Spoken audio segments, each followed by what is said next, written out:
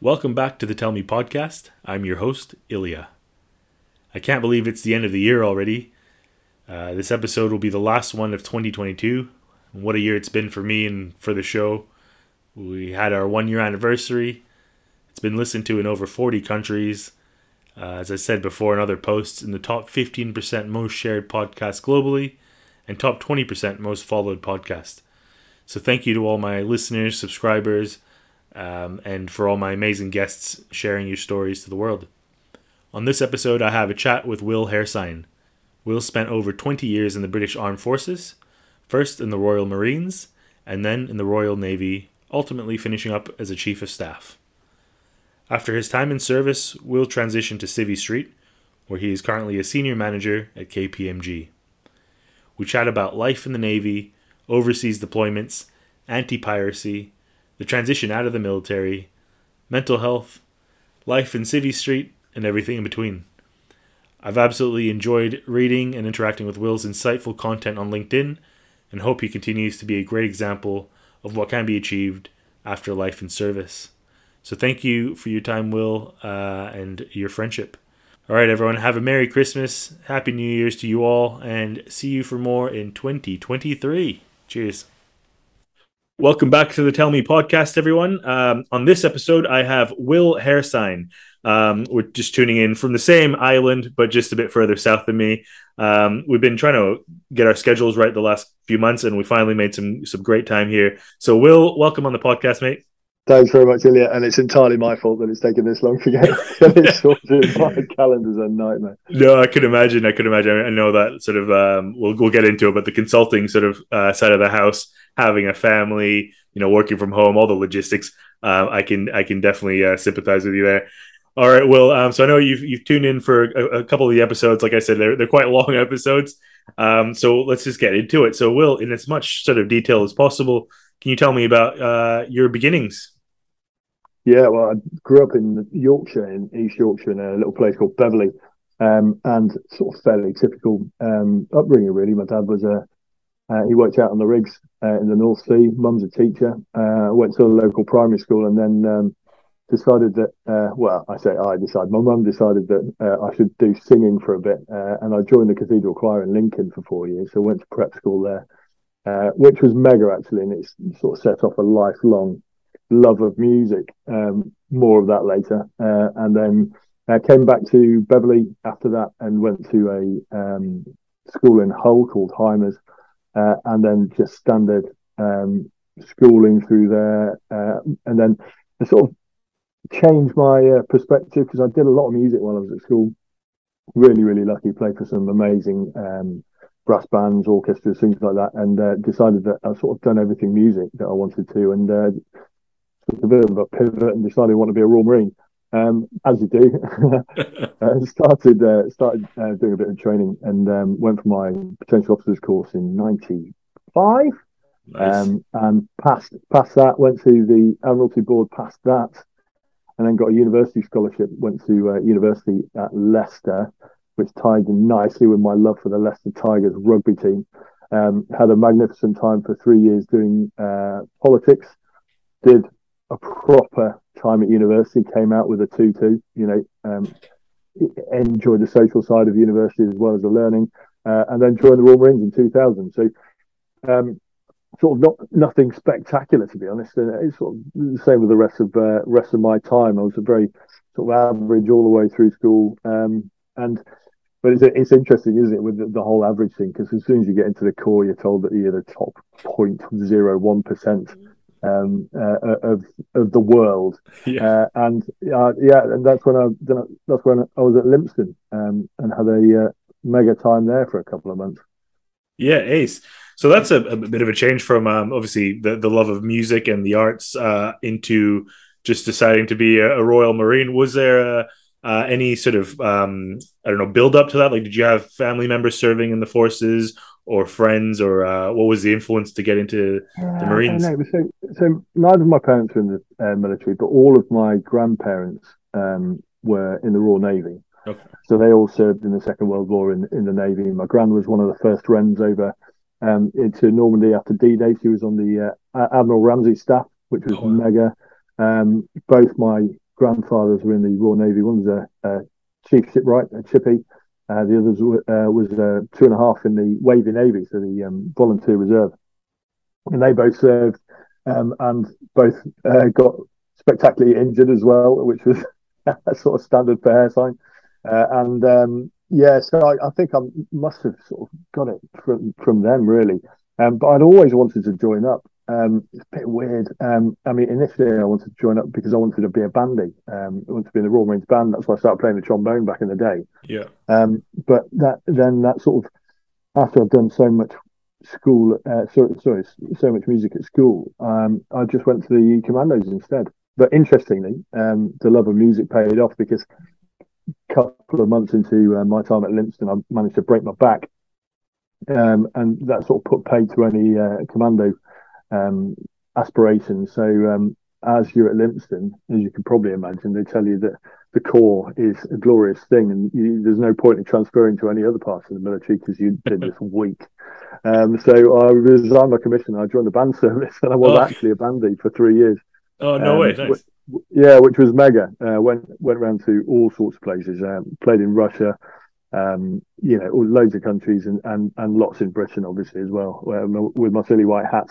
And my brother is actually still the director of music of the Royal Marines Band in Collingwood, which is mega. So he was there at our late Majesty's funeral on telly the other day. So that's brilliant. But after 3 years, I decided I want my commission back, so I transferred to the Royal Navy, and Yeah, that's where nice. I was for the rest of the 20 years.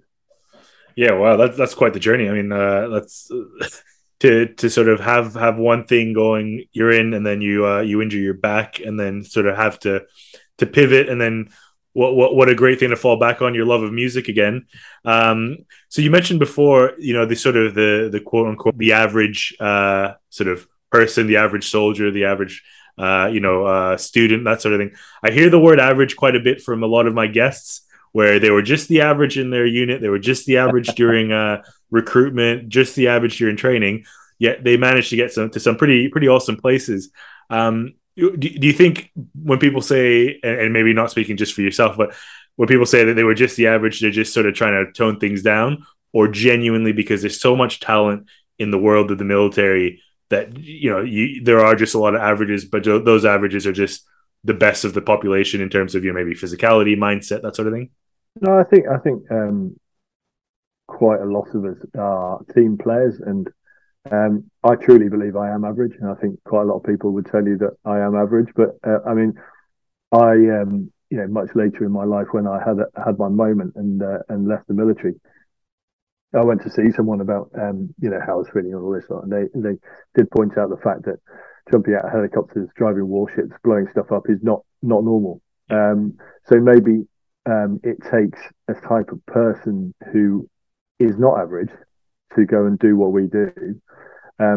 But that's not different. That's not something extraordinary for us until maybe we sit down and look at what we've done. And you find that I listen to sport podcasts and you listen to some of the rugby players, some of the best rugby players in the world, and they'll never really realise that what they do is something extraordinary as well until they sit back and look at it. And maybe one of the things that they regret the most is the fact that they didn't celebrate what they were doing at the time.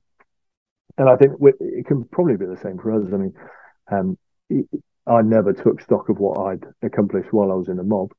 And I think that's probably the same for a lot of us. We just crack on and do it, don't we? Yeah, exactly. That old adage, ordinary people doing the extraordinary. I'd probably say the same about myself, like very average copper, but surrounded by absolute amazing people and amazing talent.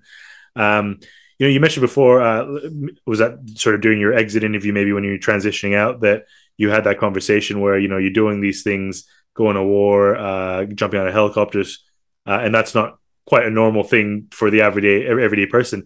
I think I would also add to that this sort of, as soon as the sort of GWOT, the global war on terror, started, and it hasn't really obviously ended. There's how do you put an end date to it?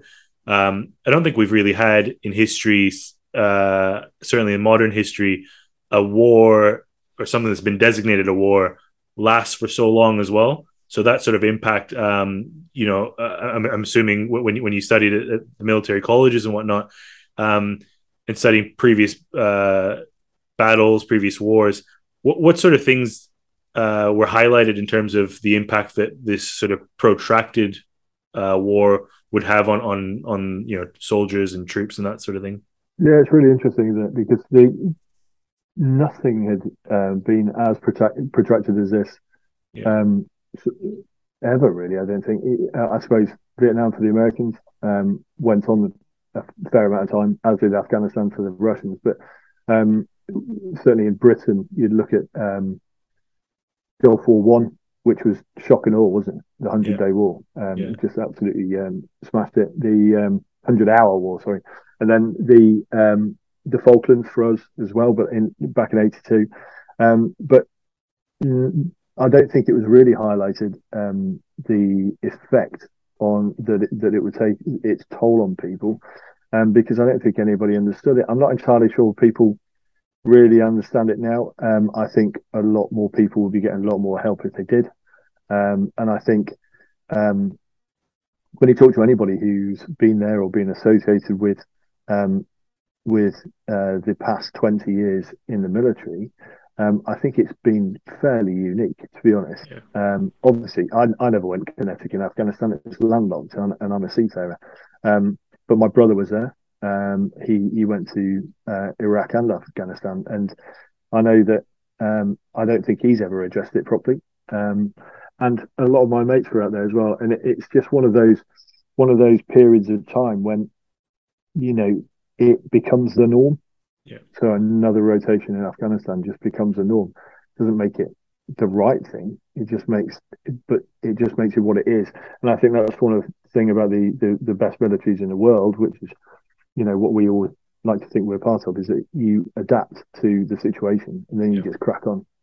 And however long the tail is, that might be wagging slowly, you can guarantee that the teeth at the front end are biting and getting on with it. Absolutely, yeah. I was listening to another podcast. I honestly can't remember which one it was. It was a while ago now, but they were saying with the amount of amazing advances that have resulted from war, things like battlefield medics, to conducting surgery on planes, and all sorts of amazing things, reducing the number of sort of battlefield casualties. But as a result of that, there's still soldiers at the end of that who are injured in record numbers, both physically and obviously in the mental health realm as well. And like you said, I think there's more that's going to be found out, obviously in due course. And it's a sort of multi-generational war now that's being fought. And I think that's a really interesting point, because there are more people making it back. Than ever before. Exactly. I mean, you see some of the guys who come back and who are doing extraordinary things now. They would never have lived before. And the game changing things that have come out of Afghanistan in medicine are just absolutely fantastic. Yeah. But I think that we're only just catching up with the mental war now. It's very, very easy to see an amputee and see what they've done, or reward somebody who's charged headfirst into a bayonet attack. But there's always something beneath that that is hard to address. Exactly. And I think that it needs addressing more. I think people need to start walking the walk and not just talking the talk about it. Absolutely, yeah. No, I completely agree. And I'd like to get into that a bit later, just based on how I sort of found you out and stuff through sort of LinkedIn and stuff. So we'll get into a bit of that later. So just so now you're in the band, and then you wanted to sort of go back into getting your commissioned officer sort of game on again. What was the process like during this sort of next phase in your life?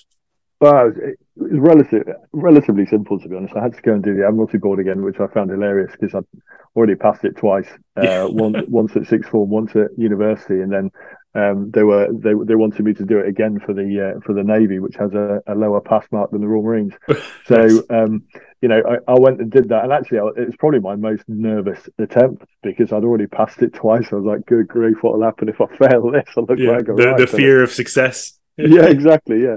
So yeah, did that and then went to Dartmouth for a year, which was amazing. When you turn up to basic training, and they say, right then, this is where the laundry is. They'll do your laundry, and it was just a different.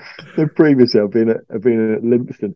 Um, Ironing my kit dry just because they'd stuck us in the tank just before we got our heads down, and we had to then go and wash all our kit again, which had been beautifully Global Laurels prior to that, and then so ironing stuff dry, listening to S Club 7 was my choice.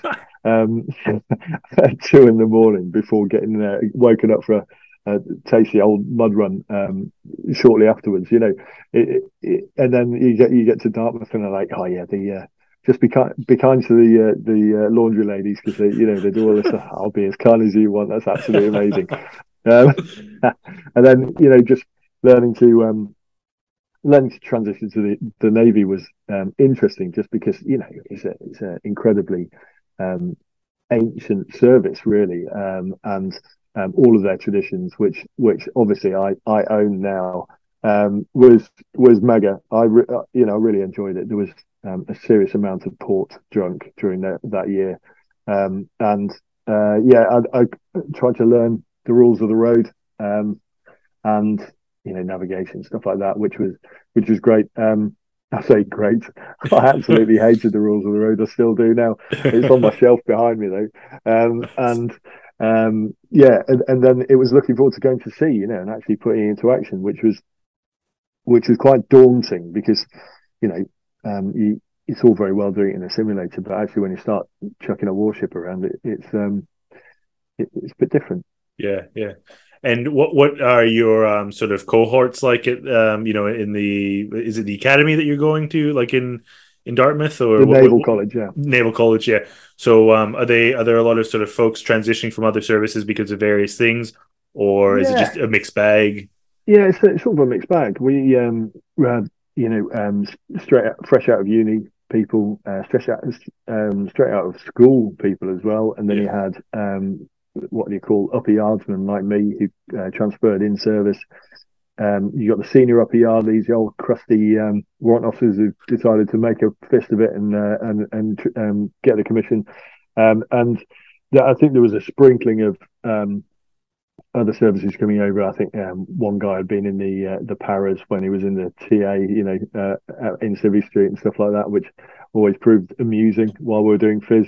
Yeah. And yeah, it was just a good time. It's like being paid to be at school, isn't it? And Yeah. just messing about on boats and stuff like that. It's really good. I mean, I Nice. say it like that. It was pretty hard work at times, but I just really enjoyed it because my bar was set at a different level because Limpston's just like no other place on earth, Yeah. frankly. Okay. And I thought that even though I didn't do a full stretch there, any period of time there, getting thrashed on the bottom field, up and down the Holy Acre, out on the common, out on the moor, to go to Dartmouth and have a duvet and nice Yeah. This just nice set accommodation. you up for Yeah, success living in the yeah, mud. Yeah. yeah, absolutely. Yeah, yeah. No, it was good. And then we all go off to different places because you've got logistics officers, you've got the WAFUs, the pilots and navigators and stuff like that, and we all go our separate ways.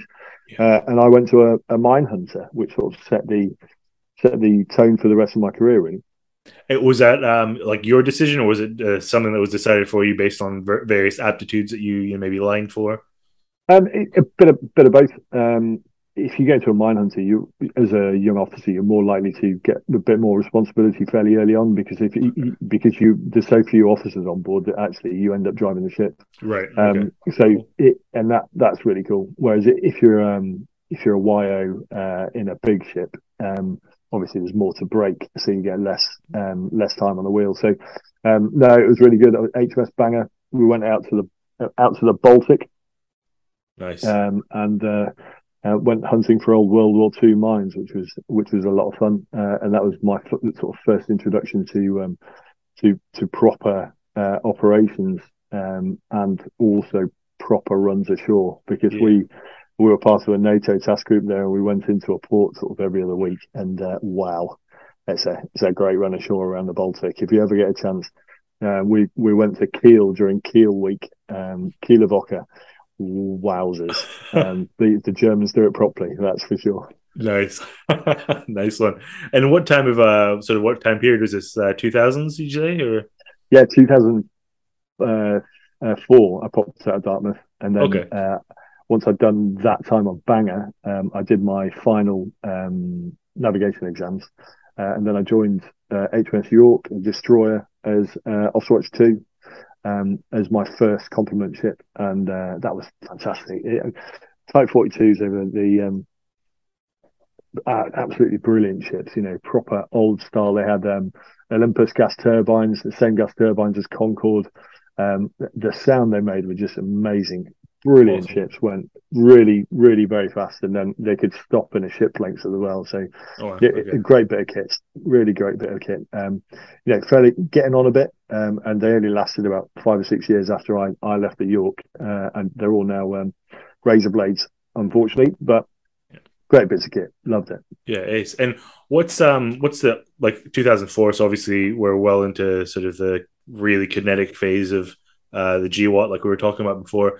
What's the obviously that was more of a landlocked battle, but what's the op tempo like for you guys at this stage? I know it's still training phase, but is there sort of a hurry on so we can go support, as support elements and that sort of thing?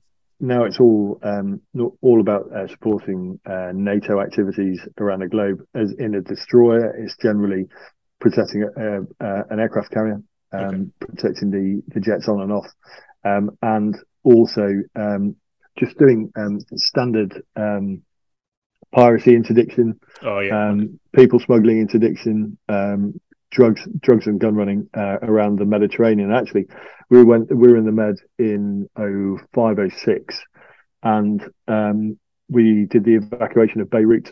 So it all kicked off in Beirut. The Israelis started bombing it quite heavily, and the decision was made to evacuate the.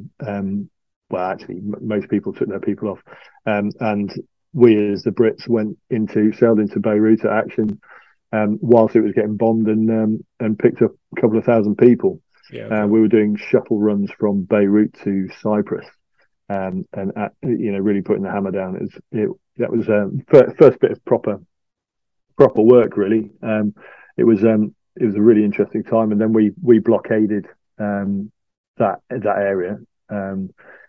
For a month or so until it all calmed down. So we had the Israelis out there. Actually, we'd been training with the Israelis prior to getting out there and doing the do. And one of their ships got hit by a surface-to-surface missile, and we'd been training them just prior to that. So that was unfortunate. But then they tend to try to hide behind us, which was somewhat annoying after that. But it was interesting times, and a really good way of learning the job as well. Yeah, I was a boarding officer during that, so I was doing boarding operations in and around the Mediterranean. There are worse jobs. It was quite a lot of fun, to be honest. Yeah, well, I mean, I could imagine, Mediterranean, sort of Northern Africa, that sort of area with piracy, people smuggling, like you were saying. Yeah, that's right. I love that they were hiding behind you. Maybe they take that as a compliment that they were hiding behind you. 100%, yeah. Chaff British warship, yeah. Yeah, exactly. It's a great compliment if they think that we'll get the silk run before they do. But yeah, no, it was a good learning process for me. But also, it was just us actually doing our job. Yeah. One of the many times when we're actually doing our job and getting very little recognition. Yeah. But that's sort of the Navy. It used to be, quite proud of the lack of medals that we had because we were doing the do, but it never got recognised. Oh, that's hilarious. And how long are you spending sort of, offshore? Like, is it sort of months at a time, or how long are you living on these shore? It depends on the job. It can be 6 weeks to a couple of months Okay. if that's what's needed, or as required. When you need to refuel, if you can, you'll go alongside because um, you get a chance to get some fresh fruit and veg and stuff. Yeah. I think whilst we're out there, it was about a month. In defence watches, you're doing 6 on, 6 off, just continually, Yeah. 6 hours on, 6 hours off, and just making sure that the ship's fully manned all the time. Yeah. Out in the Gulf, when I was in mine hunters, then you'd be out for a couple of weeks because you've only got that amount of fuel and food Yeah. before you have to go back alongside and either raft up with one of the big ships or go alongside. So it really depends on the operation. But in my 20 years in total, I did 2,500 sea days, so Yeah. 2,500 days at sea. Yeah. Wow. So it's a fair amount. And early on in these sorts of operations, like you were mentioning before, do you have a family at this stage, or are you still sort of single and seeing the world, that sort of thing? Already divorced by this point. Yeah. Obviously, Yeah. Yeah. standard naval officer. Get married early, get divorced early. That's it. Tick that box. Yeah. Yeah. Thankfully, I didn't have any kids with my first wife, so I was sort of lucky in that way. That's a terrible thing to say, but you know what I Oh, mean. yeah. Yeah. And yeah, and I really do think it's a young person's job because when the family life starts catching up with you, it becomes harder and harder to go away. And as a warfare officer in the Navy, if you're not going to sea, then you're not really doing your job Yeah. until you're old enough and senior enough to drive a desk. Yeah. No, fair enough. And that's what we were sort of chatting about before, was the sort of the work life, family life balance, which like you were saying early on in the career, it's really not much of a balance. It's very one sided in itself until you can sort of be more home based or land based in your case. So what we're we're going sort of 2004, 2005. You're in the Med doing these operations. Does it ever progress? Like, not necessarily progress, but are you doing a lot of interoperability training with NATO to make sure that you guys are on the same page, that sort of thing? Yeah, all the time, and it's needed as well, especially when you're working with because although there's a NATO handbook, you often find that if you're working with a different half of the US Navy, so your East Coast and West Coast, some of the let me get it right, some of the West Coast guys have never worked with NATO. So if you interrupt with guys who aren't talking on that page, then sometimes some of the take orders are different. Right. So if you're controlling CAP, combat air patrols, and you say cover, and cover in one half of the states means take, then you've got problems. Yeah. Well, that's right. Yeah. So you practice a lot with them. And all the different navies got slightly different ways of working, slightly different tactics, and there's always you always try and get as many ships together as possible to try the squadron tactics and task force tactics of protecting whichever main unit, mission essential unit that you need to protect, and just ensuring that your tactics are deployed correctly. Where are you going to put the destroyers for the air battle? Where are you going to put the frigates for the subsurface battle and surface battle? And what are you going to do with the aircraft? There's lots of different ways of skinning a cat. It very much depends on who the boss is, which country is holding the flag at the time, and how aggressive you want to be, because obviously rules of engagements can be interpreted in many different ways. And some countries tend to be slightly more on the front foot, shall we say, with rules of engagement than others. We tend to find that we in the Royal Navy would err on the side of caution until kinetic action had happened. Which has its pros and its cons, but that's the way that we work. Don't get me wrong. Once it gets kinetic, then it's all going to get, fairly fruity, fairly fast. But it was a lot of training to do with that, and just learning how to work together. And to be honest, the runs ashore are just as important, because if you get to know the lads and lasses on the other ships, it really does help, because you know who's on the circuit at the time, and you can get on with them and find out how to work with them better.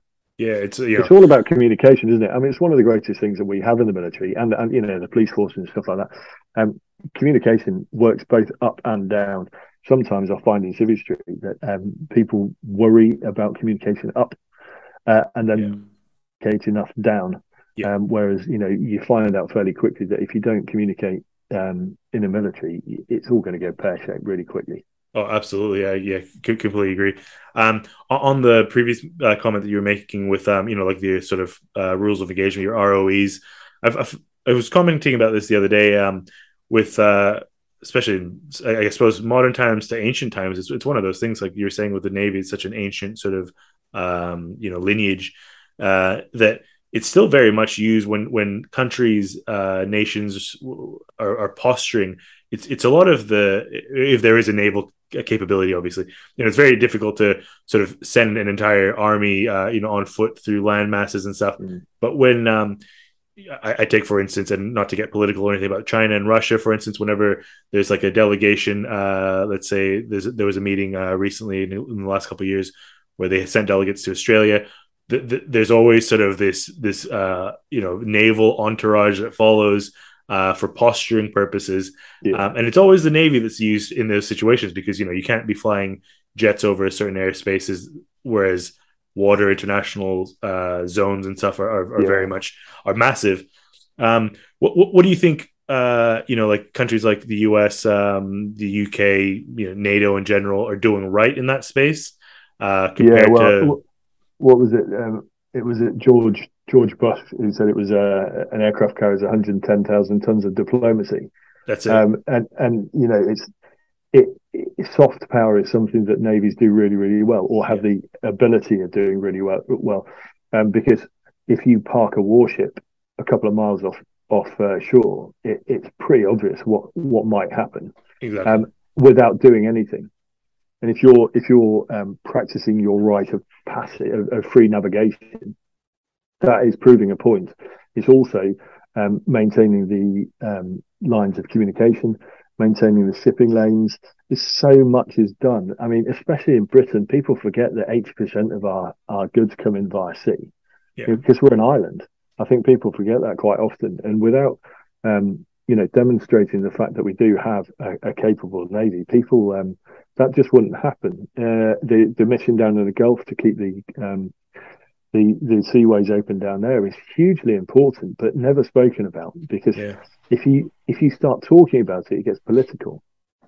If you send a load of warships down there and just keep bimbling up and down the Strait of Hormuz, then it just sort of nicely takes over, and they come and say hello, we say hello back, and everybody's happy, because they've demonstrated that they knew we were there, we knew that they knew we were there, and all the tankers are following us, and there's no problem. It's when if you stop exercising those rights that there is a problem. But if you stick a massive white ensign on the back of a ship, everybody knows what that means. It means that you've got something very, very capable, a couple of miles offshore with the absolute capability of delivering ordnance ashore as required. And with over the horizon operations, it's the 100-mile literal space, which is delivering a brigade of Royal Marines ashore rapidly, as proved in AL4, and they took no casualties. Because they did it very, very effectively, very, very quickly, because it went from hello, we're here, to we're really here, and getting ashore in no seconds flat. Because what's the horizon? 12 miles. from the ground. Yeah. If you've got a really big, tall building, couple of maybe 20 miles, something like that, you stick a battle group over the horizon, they have no idea what's going to pitch up. Yeah, exactly. And throw in our big aircraft carriers and F-35 and stuff like that, and all of a sudden there's a whole world of pain coming down really, really rapidly. It's interesting how that sort of gets forgotten about, because we've had a landlocked battle for the past couple of decades. Yeah. But quite a lot of the air power is delivered via sea. Exactly. And in the latter part of my career, we trained to protect American aircraft carriers that would sit in the Gulf or sit in the Indian Ocean and fire jets over Afghanistan. So it's a job that isn't or hasn't been spoken about recently, because there hasn't been a naval conflict recently. And people go, why the aircraft carrier? Well, the last time they talked about scrapping aircraft carriers and not carrying them on was just before the Falklands War, and we all know how that ended. So I think it's really important to get the soft power element of navies in general, because I do think that it's a really, really good way of not going kinetic. And at the end of the day, we don't join the military to go kinetic. I mean, I'm sure there are some lunatics who do join to go kinetic, but actually what we're doing is protecting people to make sure it doesn't. That's certainly how I always looked at it.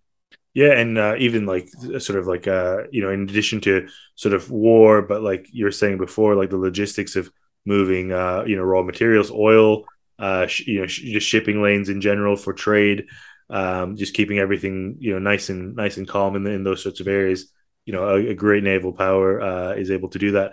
I mean, you see it like in I'm originally from Malaysia, so sort of from the Southeast Asian perspective. China dredging up islands in the middle of nowhere so they can refuel and things like that. So, it just shows you how important it is to have a reliable, posture in terms of your naval posture. So we're sort of going past sort of the early 2000s. Where else are you thinking your career is taking you? Like, what's the next stage in your career post 2005? I went from New York to the Falklands.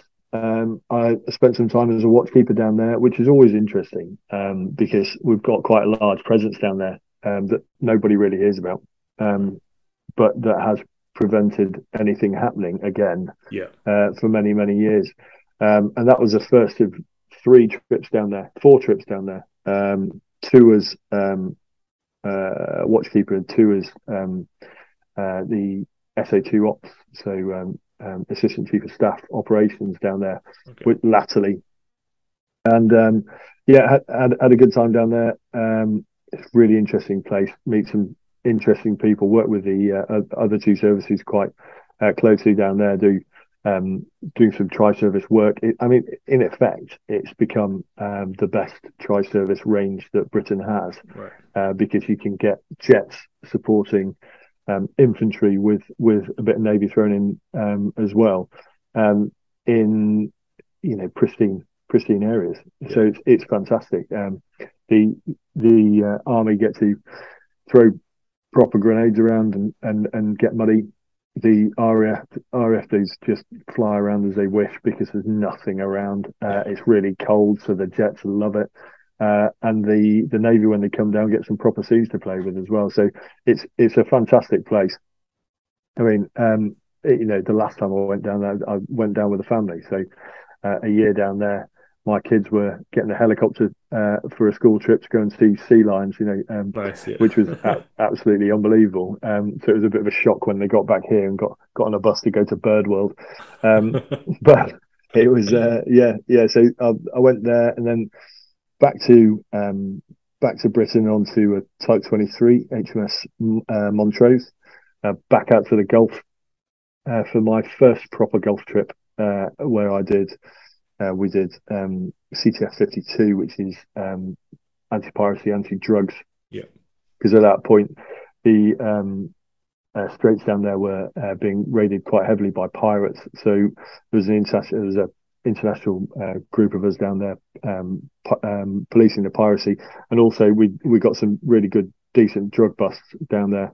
Nice. 16 tons of drugs seized, which is pleasing.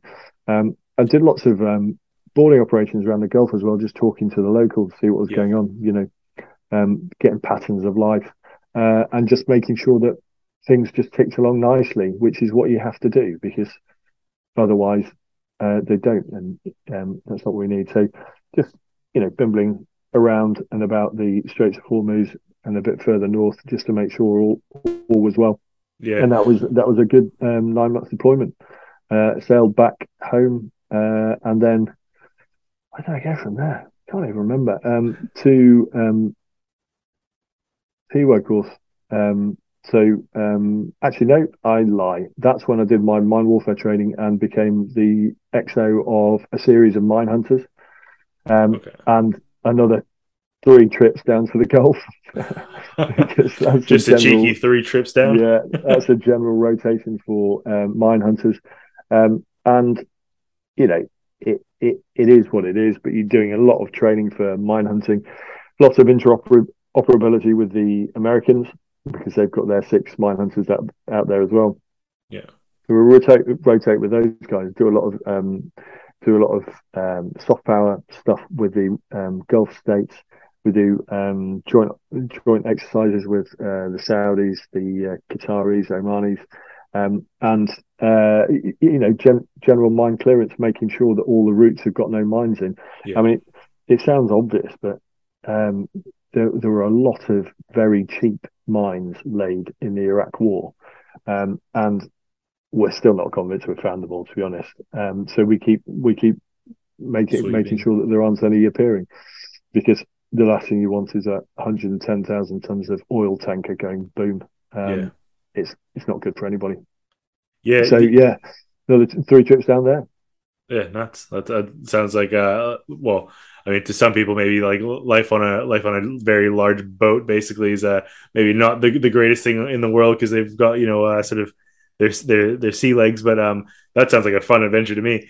Well, and that's a very small boat at that point, a 500-ton plastic boat, Yeah. which gets thrown around like nothing on earth. If you time it right and there's a decent sea state, they slam. Okay. Yeah. So if you stand under a hatch and you jump at the right time, you'll end up on the deck above. So it's an interesting thing. Certainly on the way back, we took one of the ships back home from the Gulf, and mine hunters go very, very slowly. It's 10 knots all the way home if you're lucky. And our navigator, we got a beam sea, so we're rolling a lot across the Indian Ocean. And our navigator was not happy at all. Didn't make it out of his pit for a couple of days. Oof. Yeah. And then he got out of his pit. He's like, "Oh, I'm better now, boss." And he got into the wardroom. Said, "Oh, I'll have some soup." Yeah. Pea soup put in front of him. This green slop Oh just went no. side to side. And that was him straight back into the heads, and then back to bed. Yeah. So interesting times, but you need your sea legs on mine hunters. They roll They'll a rock lot. you around. Yeah. What's the like? I mean, I could only just imagine like what the seasickness rates are, but like, is by the time you get sort of you can't really train for it, can you? Like you either adapt or you don't really. But what are the facilities like? Is it just a puke bag that you just kind of puke in and then carry on, or how does it work? Yeah, I mean, if you haven't got your sea legs on a mine hunter, you get taken off mine hunters, because honestly, it's just not worth it. Yeah. Although I do know somebody who got seasick on an aircraft carrier, and she left the Navy. Okay. Yeah. Because honestly, Doesn't get more stable than a that. warfare officer not going to sea. But I've been on the bridge with a captain. We both had buckets on a particularly honking passage, but that doesn't happen too often. Normally, by that point, you've got your sea legs. But there are times when at night there's no horizon to see. Yeah. You're just going around, and it's pretty honking, to be honest. Although down in the Falklands, it was always good fun, because you've got these big strapping infanteers who think they're the mutt's nuts, and then you take them to sea and they go the same colour as the uniform. It's excellent to see. I love that. Sort of that pranking that goes on within the services. You were mentioning before the anti-piracy sort of around that region. I think one of the famous ones that obviously got made into a movie with Tom Hanks, and it was the Maersk Alabama getting boarded. Is it one of those things where there were a lot of those incidences that just didn't get reported in terms of stoppages, where there were preventions of that happening, and it just didn't get reported, or did it just all the time. happen? Yeah, okay, No, all the time. There's so much interaction down there, yeah, and they'll try their hand. In fact, HMS Ocean was going on passage down there, and she's a big slow ship, yeah, and they just thought it was a big slow ship until they started climbing up the side of it and saw a Royal Marine ready to welcome them on board. yeah, At which point they made a swift exit. You know, but yeah, it happens all the time. Although not very often now because we stopped it.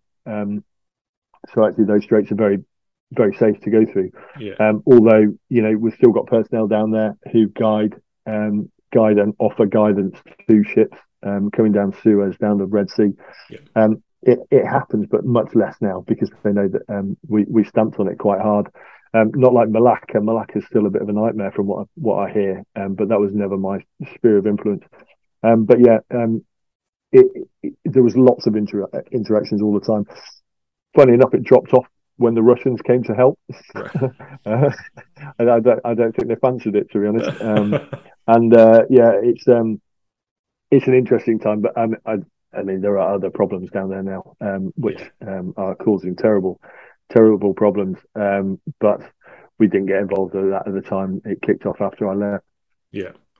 Yeah, it's funny you mentioned Malacca as well. My grandfather was a captain in the Royal Malayan Navy, so when it Mm, was still under sort of British yeah. occupation, and he when he passed away, you go through their sort of diaries and all that sort of stuff, and he had just binders upon binders full of reports of anti-piracy missions, and Hmm. letting loose the old machine gun to deter them, shooting engine blocks, and just making sure that they just didn't come back, that sort of thing. But it was just, on a nightly basis, they would just be deterring. And this is maybe, yes, 60s, I think it was around the 60s, 60s, 70s. Yeah, and it's not got much more high tech either. No, The, yeah, the pirates just get skiffs, go fast, get on board with overwhelming force, and frankly, why would civics fight back? yeah, It's not their ship. exactly. So yeah, just proving it, providing a bit of reassurance from time to time is what we did. Yeah, because not every company can afford to have your sort of maritime security that are armed. It's only the really big ones, and obviously they might not get targeted. So yeah, you're mentioning kids in that last sort of time period there. So is this about the time where you're starting a family and you're maybe either thinking to be more sort of desk based slash what's the mindset Yeah, like at this stage? I've never been a desk-based person. Yeah. In fact, I never had a shore job when I was in the Navy, which might say something as to why it ended. But So wait, so yeah, for 20 years you never had a sort of a shore job, I'm roughly 20 thinking back. years. I spent a year on ashore doing my principal warfare officers course, but apart from that, I was deployed. I Wow. mean, I had Okay. a desk job in the Falklands, but I Yeah. was 8,500 miles away from home. So Yeah.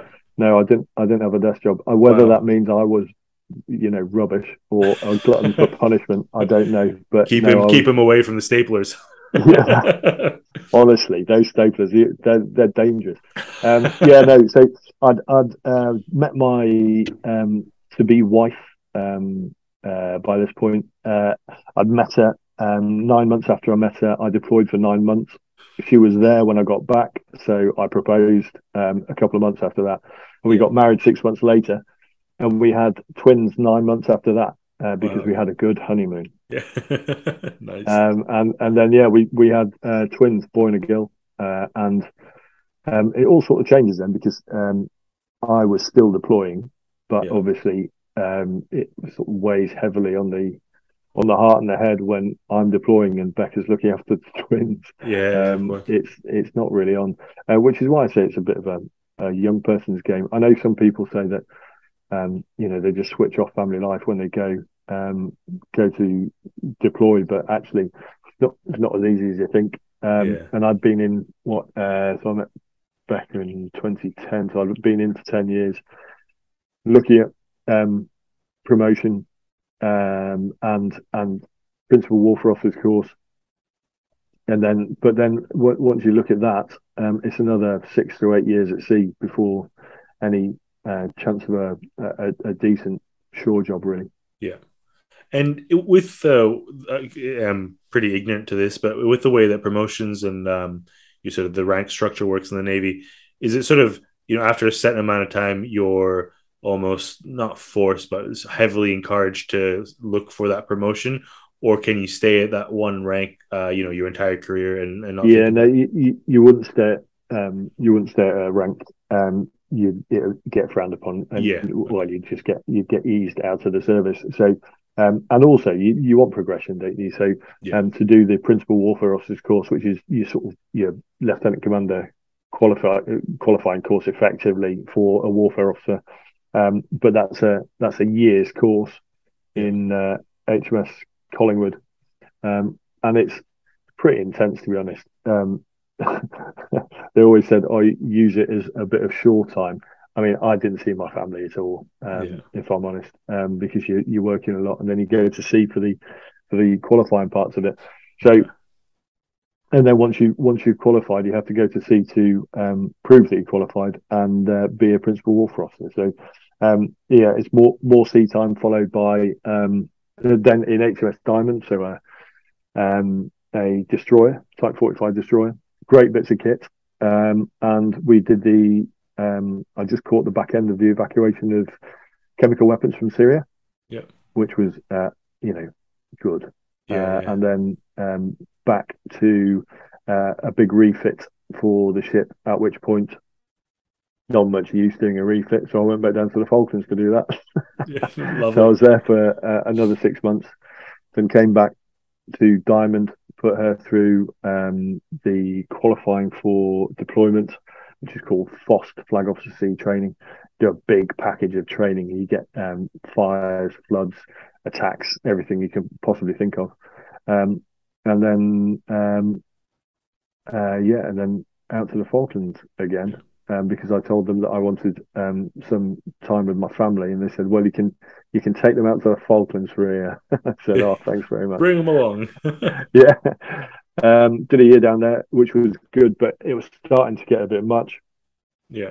I was doing had a lot of hats down there, because, it's how it works. It's not particularly well managed, to be honest. And then came back home, and 2 months later, I deployed again to the Gulf. Okay. Um, Well. and I was out there as a chief of staff of the Mine Warfare Battle Staff. So the international, so it's a British battle staff, but it looks after the Americans and the Brits. Okay. And then I had a full on breakdown, and came home, and that was sort of the beginning of the end. Really, 2 years later, I was a civic. Okay, yeah. So what's that like? So what's your I suppose your mindset like in that sort of end phase of your military career? Did is there help and assistance from the military in terms of looking for jobs outside, or your career sort of advice, CV help, that sort of thing? Yeah, it's really interesting. So yes, there is, but Yeah, is the it big but. effective? Question mark. Yeah, Um, Now I'll be balanced because for the sake of not just dripping all the time. They have to aim it at everybody, and therefore that's from right. the private soldier to an admiral of the fleet, and therefore it's fairly broad brush. You know, One size um, fits all sort of mentality yeah. there. Yeah. I mean, I was being treated for depression, burnout, and spot of PTSD. And therefore, I went through a slightly different way as well. I got some help from Help for Heroes, Okay. and they did a really good CV course and sort of push you in a different direction. But with the mainstream resettlement courses, I basically just chinned them off because they weren't aimed at me, Yeah. and I did my own thing because my flash to bang, I wasn't really expecting that I'd leave the Navy, and then once I got boarded, and they were like, "That's it, you're out."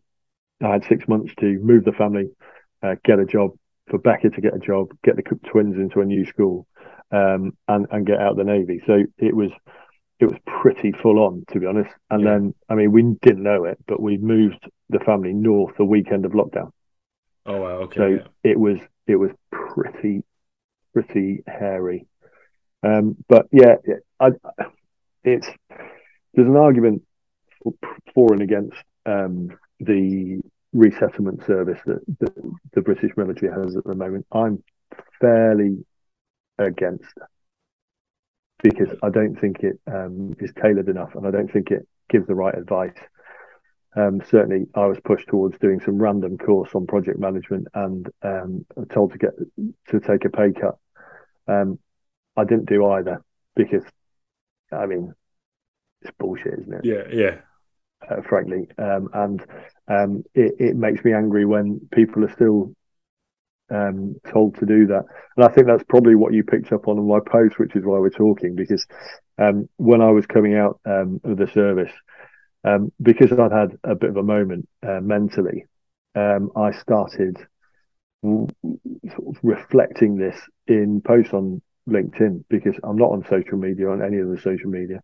Yeah. And I was trying to network, but I thought, flipping out, if they want to employ me, they want to employ me. So I might as well do this and tell people about it while I'm doing it. Yeah.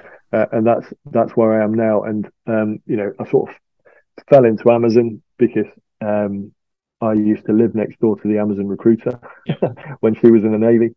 And then I did 18 months to 2 years with Amazon during the pandemic, as a operations manager and delivery service manager. Yeah. And then and now I work for KPMG because they came a calling, and I said yes, please.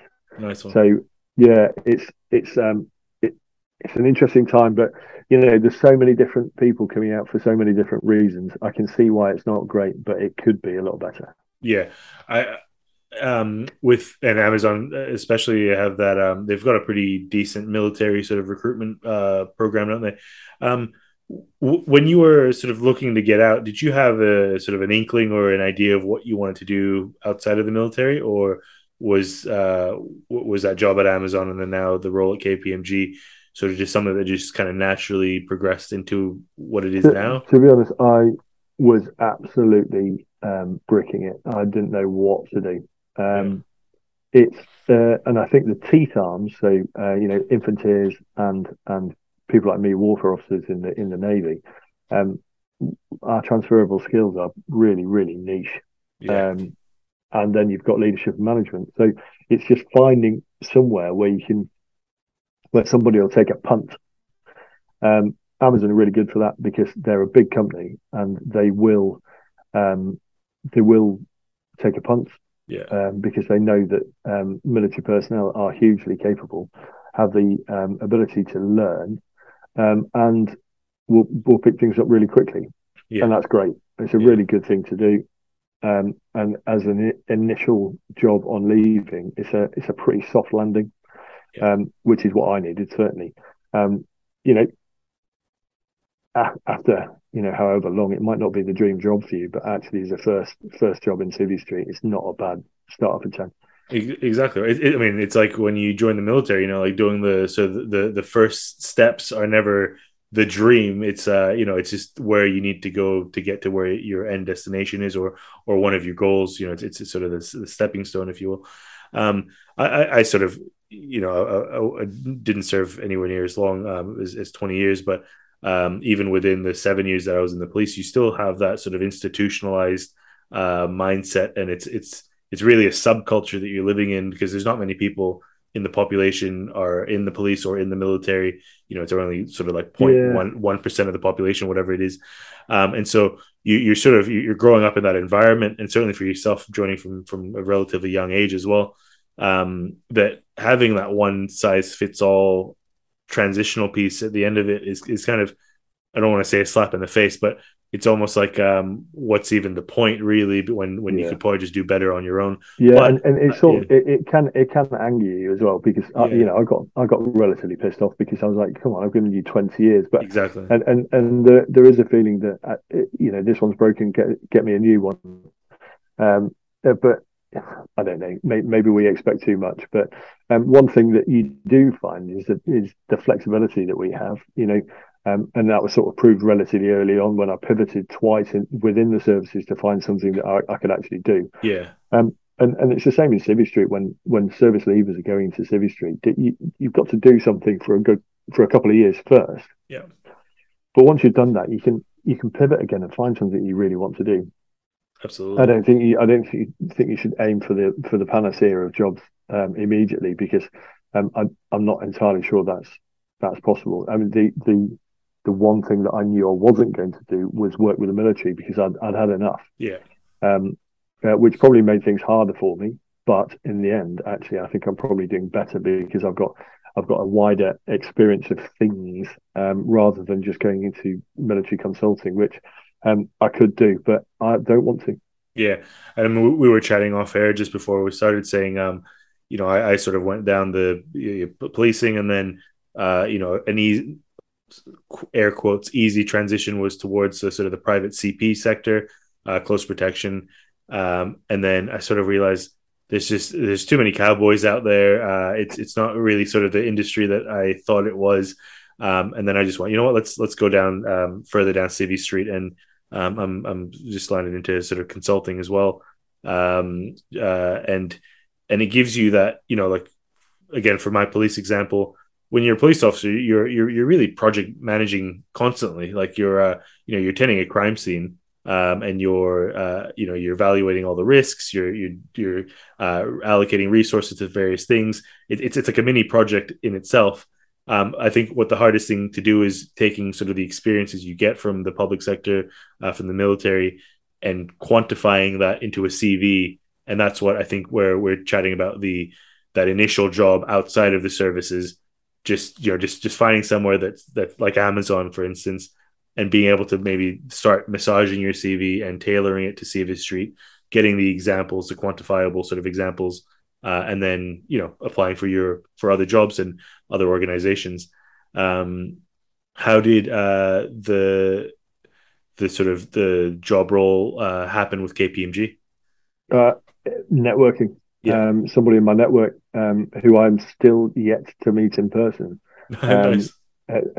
just came, knocked on my door and said, "Do you fancy KPMG?" And I was, yes. I said yes very quickly, and then went through the interview process. But I think, on the way out, I think a lot of people put too much pressure on, or too much concentration on CVs.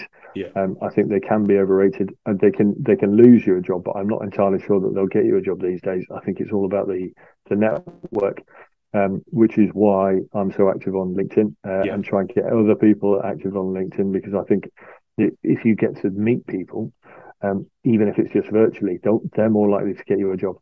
absolutely. So an effective group of connections, effective network will get you the job that you want eventually. Yeah, and just from like a practical perspective, like, a recruiter or a HR department, whatever you want, talent acquisitions, they'll sift through thousands upon thousands of CV for the larger companies. What's going to make your CV stand out? Not much else from the other CVs. There's only so much you can do, especially now with algorithms and whatnot. It's that personal connection, like you were saying. Like, the way that I love to do it is sort of find the company that I would see myself fitting in well with, and then just connecting with people in various departments that I can see myself fitting with. Yeah, Like through LinkedIn, sending them a message. I think that personal touch really goes a long way. It's one of those, we're such we're such a communal species that, like, anything where we can interact with one another is absolute gold. That's how we met, and yeah, yeah, just 100%. And I think one thing that I say to everybody is, if if you like the people, you're probably going to like the company. yeah, If you don't like the people, then you're not going to like the company. yeah, I mean, whether on the way out you've heard that it sounds brilliant, well, that's great and everything, but you might then realize that actually you didn't like Knocker when you were in the service. yeah. So why would you go and work in the same company as him? Because it's probably not a company that you want to work in. So, yeah, there's a lot of stuck it and see, but I think you're absolutely right. If you network with the right people, you network with people that you like, um, you're more likely to work in an environment that is conducive to your enjoyment. Yeah, it just aligns with your from your personality, your professional outlook, all that sort of stuff. And yeah, so your LinkedIn post, then, to get back on LinkedIn, and your social sort of, I guess, the one social media that you have. even though I don't know if people like to associate LinkedIn with social media, but I think it is.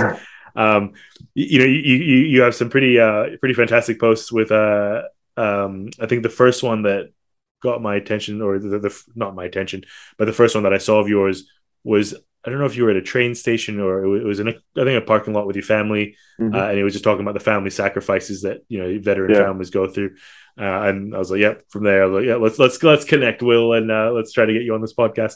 Um, but I think a lot of people sort of give other people flack on LinkedIn. We were chatting about this before as well, where they're putting personal posts and out of office posts, and for me, it's like I don't want to know just necessarily what you can do professionally because I can read your CV. It's that personal touch, like we were saying before, Yeah. whether you're going to enjoy working with someone or not. Do you get a lot of sort of connection requests or sort of chats with folks in the veteran community because you're such a obviously advocate for that community? Yeah, I do, and I'm really lucky in that way. I get a lot of people come to me directly because they don't feel comfortable saying what I'm saying, Yeah, and they don't feel that they can necessarily comment on my post because it might be taken the wrong way. I've got past that because at the end of the day, if you don't like me, then well, never yeah, mind. And there's plenty of other people, and yeah, the thing about people jumping on and going, oh, it's not face ache. Yeah, all right, but I don't care. I don't. If people want to say what they're doing in their personal time, absolutely fine. Because I want to know the person, not just the automaton who's making snurgles in a factory. That's dull. I exactly. mean, anybody can show that. And you generally find that the people who comment those things on there are on more often than not Yeah, just being grumpy. yeah, And I think what they forget is that it's a professional networking tool. So if they're making a tool of themselves on this tool, then nobody's going to employ them. What's the point? exactly right. Yeah, It's really odd, but it's I definitely use it as a way of both easing my mental stress, but also hopefully helping a little for personnel leaving the mob, and who have struggles of their own getting into a company because yeah. if somebody as average as me can get into a decent job, then any bugger can, frankly. Yeah, and I think it's good just to keep, like, a lot of your posts I think are very positive. There's raising awareness with mental health, and yeah, it's those people who in the communities like the military, like the police, you just don't talk about things like feelings, and it's getting better certainly, Mm. but there's still that stigma around mental health. So seeing somebody sort of coming out on the other side into Civvy Street, who's dealt with the sort of issues that they might be dealing with as well, and seeing some form of success there, and sort of just as you say, onwards. I think that is very important. What's we highlighted a lot of strengths that uh, service leavers can have an impact with in the workplace. What's something that you've sort of maybe identified where you're as a veteran, like that you're more potentially, I don't want to use the word unique, but more unique than sort of somebody who's never served before? Like what's something that sets you apart? It's really simple things like being able to present to people, being able to interact with anybody. It's that communication that I think is absolutely is a confidence in communication that you get from a veteran. I am quite happy to stand up in front of a couple of hundred people and get on about my experiences or help people progress as a consultant Yeah, because it's just natural, and I think that's natural to all service personnel because they've done it in a much more trying setting mm, than a nice, comfy presentation suite. The presentation skills as well, actually having the confidence to stand up there and do something cogent. yeah, A lot of people, I've seen some very senior people so nervous about talking to people just because it's not something that's in their personality.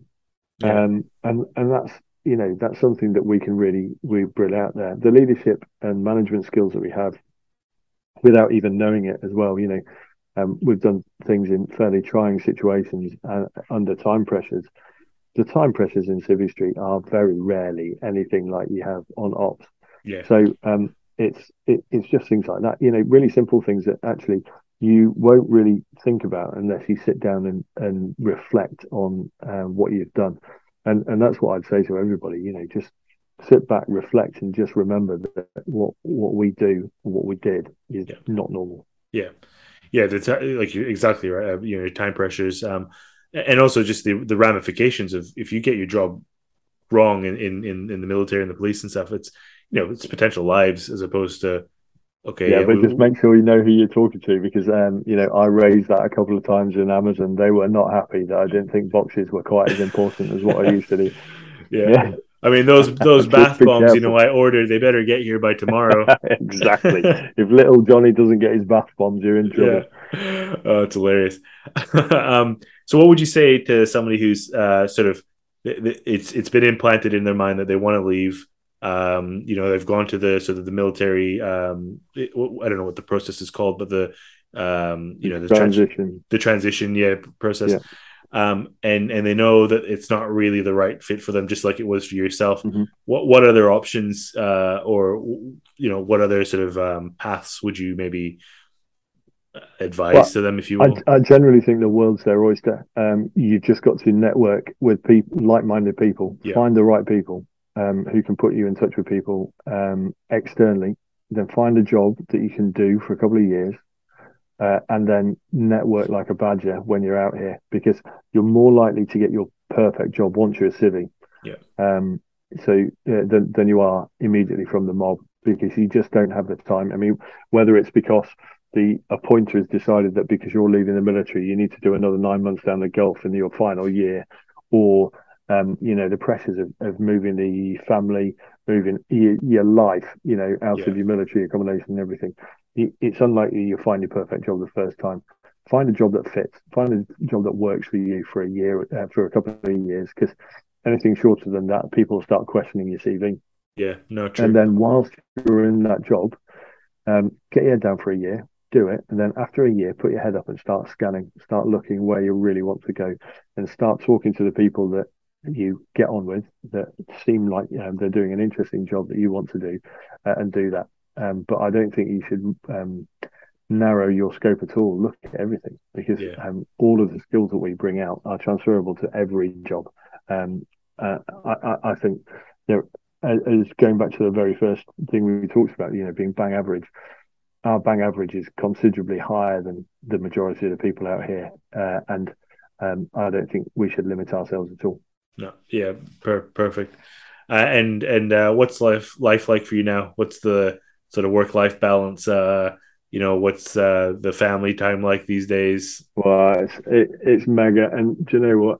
I got laughed at work because I'm in one of the big four, and I said that it's brilliant in the work-life balance working in KPMG is amazing, and I got laughed at. They were like, you joined one of the big four for a work-life balance. I was like, yeah, and that there is right there, as you can see where the bar is for military personnel and work-life balance. But no, I work from home the majority of the time. I pop into town from every couple of weeks, but I go down on a nice comfy train. I stay in a nice comfy hotel and I go to a nice air conditioned office. Yeah. Honestly, any office that doesn't move, I'm happy with. Yeah, on that, when was the last time you were on a large ship or a boat? Good grief. Well, it must have been just before I left the mob in 2019, 2018, something like that. Okay, yeah. And I don't miss it. So no family cruises planned or anything like that? Not yet. Not until I'm into my dotage, and then it'll have a nice bar. No, the only thing I miss about the military are the mess dinners. But no, I did 20 years. I did my time, and now I'm thoroughly enjoying time where I can take my lad to play rugby. I can take my little girl to get and play hockey, and then we can all go for a pub lunch afterwards. So no, I'm having a marvelous time. Oh, that's perfect. That's so good to hear. But like I was saying before, I've now gone sort of down to the consulting stream, and it's my first sort of 9 to 5 Monday to Friday job I've ever had. And so, like, just knowing that I'll be home for dinner, I'll be weekends are free. It's absolutely incredible. Um, so what's in store for the future? KPMG's obviously got you for now. Is that the place that you're going to see yourself? It is for the moment. Yeah, I'm having a marvelous time. So I've amazing. got no plans further than this at the moment. Progression in KPMG, hopefully. Yeah, I'd like to be a director, be a partner. yeah, But at the moment, no, I'm thoroughly enjoying my time. Just um, tailoring my craft to make sure that I get properly good at this, and then progression. And I'd recommend it to anybody. It's a great life. yeah, and also on that with certainly like the big four with consulting, like it's nice as well because it's that sort of model where it's one company, one job, but there's so many different things you can do within consulting. Oh, So it 100%, really yeah. appeals to a lot of people because there's a lot of room for movement, and certainly with the veteran community, with the police veteran community, it's great because there's a lot of diversity there for your job scope. Yeah, couldn't recommend it enough.